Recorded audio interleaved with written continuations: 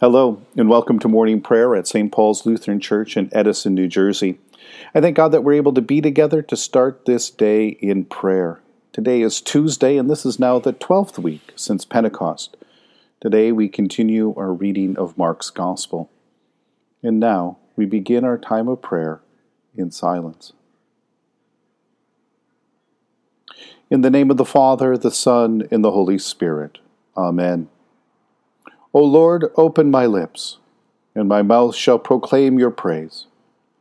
Glory to the Father, and to the Son, and to the Holy Spirit, as it was in the beginning, is now, and will be forever. Amen.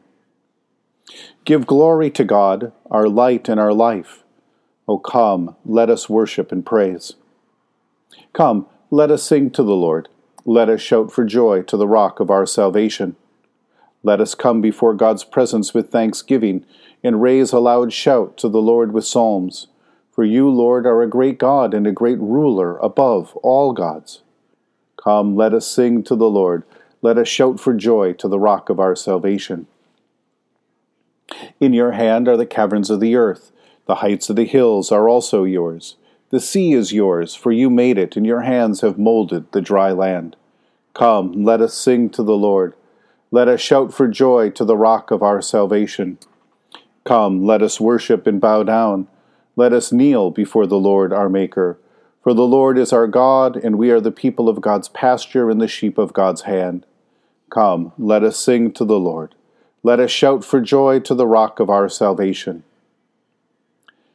Give glory to God, our light and our life. O come, let us worship and praise.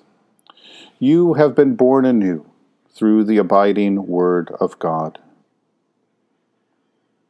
A reading from the Holy Gospel according to St. Mark, the 10th chapter, beginning at the first verse.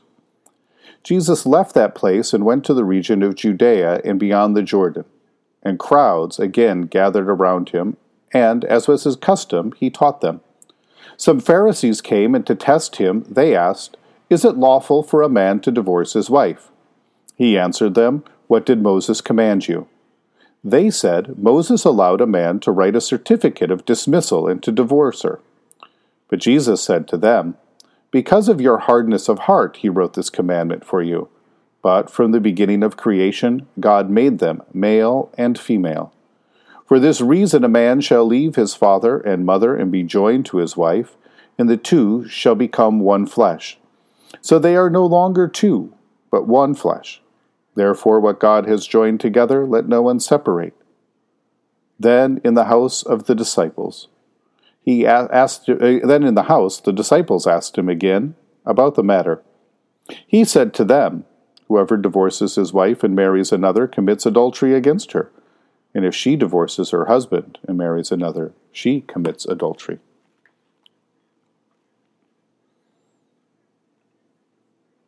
The Pharisees asked Jesus a question about divorce. They asked the question to test him. It's interesting to note that in Jesus' day, just like today, questions about divorce were asked more to test than to learn. Pharisees hoped to discern from his answer which side Jesus is on, to identify his school of thought and to see if he supports them or if he supports their adversaries. In the same way, people ask all kinds of questions today just to see whose side we're on, not to listen or to learn any answers. It seems that we are more interested in seeing if people are progressive or conservative than we are about learning what it is in Scripture that says, Scripture says, and how we can learn. And the same is going on in this story.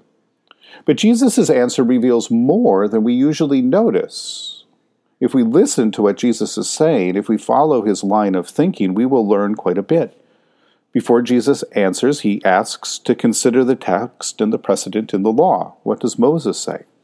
Moses outlines a process for divorce, and it is at this point that the discussion around this topic would usually turn to questions about on what grounds is the writing of a certificate of divorce justifiable. The more liberal interpretation might find grounds for divorce simply in a husband's displeasure or in some dissatisfaction with a wife who fails to live up to his expectation. A more conservative reading might find grounds for divorce only in cases of infidelity, only when a woman is guilty of adultery. Notice, too, how the whole justifying process is about a husband standing in judgment over his wife.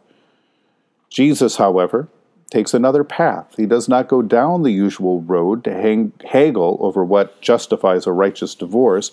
Instead, Jesus goes to the heart of the problem of divorce in the first place. It is because of your hardness of heart that Moses gave you this commandment.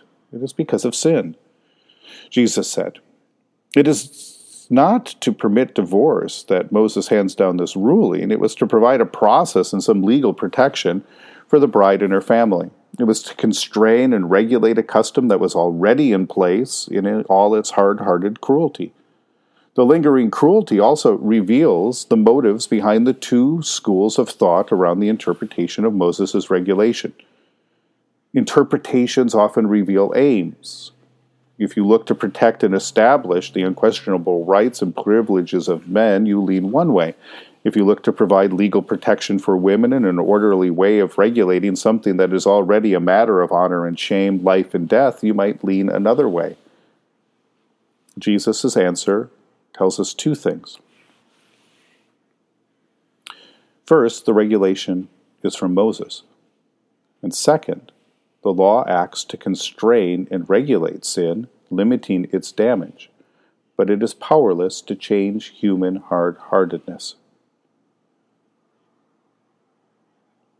Also, Jesus seems to turn the tables at the end on the power of men and declares them adulterers, which, by the way, is how he refers to those who have turned away from the faith and love of God and love for neighbor to follow instead the rules and regulations handed down by human beings, especially those who let partisan issues eat away at their love and compassion. He also, of course, includes women in this in kind of an equal way, including them in the looking for a divorce, in seeking that. But always going after that heart that is turned away from love and fear of God.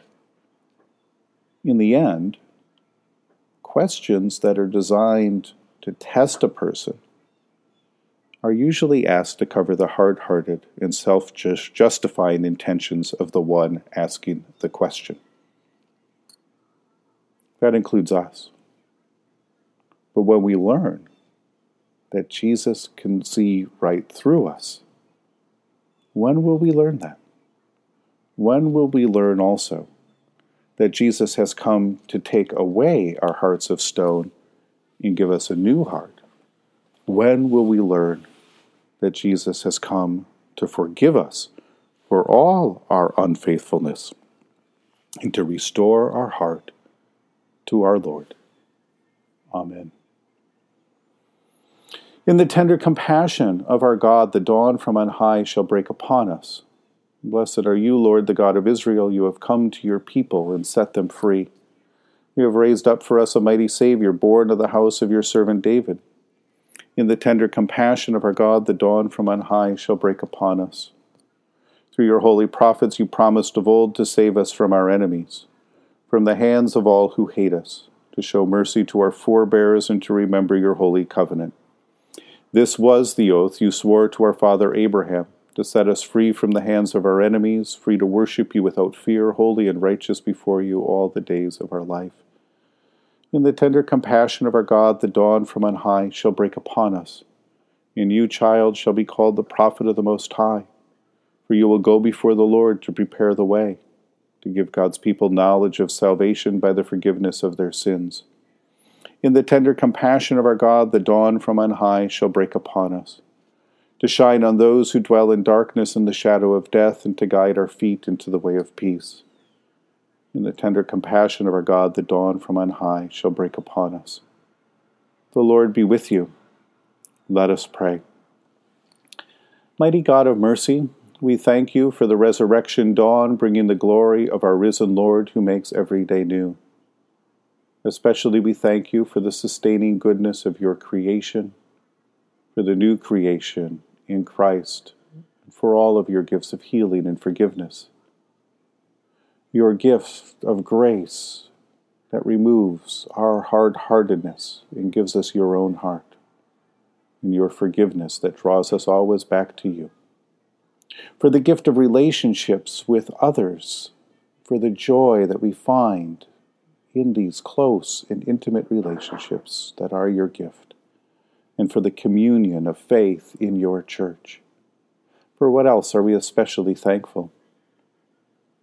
Merciful God of might, renew this weary world, heal the hurts of all of your children, and bring about your peace for all in Christ Jesus, the living Lord. Especially we pray for those who are sick, for those who are mourning, for those who care for the sick and tend to the dying, and for those who walk with and comfort the bereaved, for those who govern the nations of the world, for people in countries ravaged by strife or warfare, for all who work for peace and international harmony, for all who strive to save the earth from carelessness and destruction, for the Church of Jesus Christ in every land. For what else or for who else do we pray this morning? Almighty and everlasting God, you have brought us in safety to this new day. Preserve us with your mighty power that we may not fall into sin nor be overcome in adversity. In all we do, direct us to the fulfilling of your purpose through Jesus Christ our Lord. Amen. Lord, remember us in your kingdom and teach us to pray. Our Father, who art in heaven, hallowed be thy name. Thy kingdom come, thy will be done, on earth as it is in heaven. Give us this day our daily bread, and forgive us our trespasses, as we forgive those who trespass against us. And lead us not into temptation, but deliver us from evil. For thine is the kingdom and the power and the glory, forever and ever. Amen. Let us bless the Lord. Thanks be to God. Almighty God, Father, Son, and Holy Spirit, bless you now and forever. Amen. Go forth into the world to serve God with gladness. Be of good courage, hold fast to that which is good. Render to no one evil for evil. Strengthen the faint-hearted, support the weak, help the afflicted, honor all people. Love and serve God, rejoicing in the power of the Holy Spirit. Thanks be to God.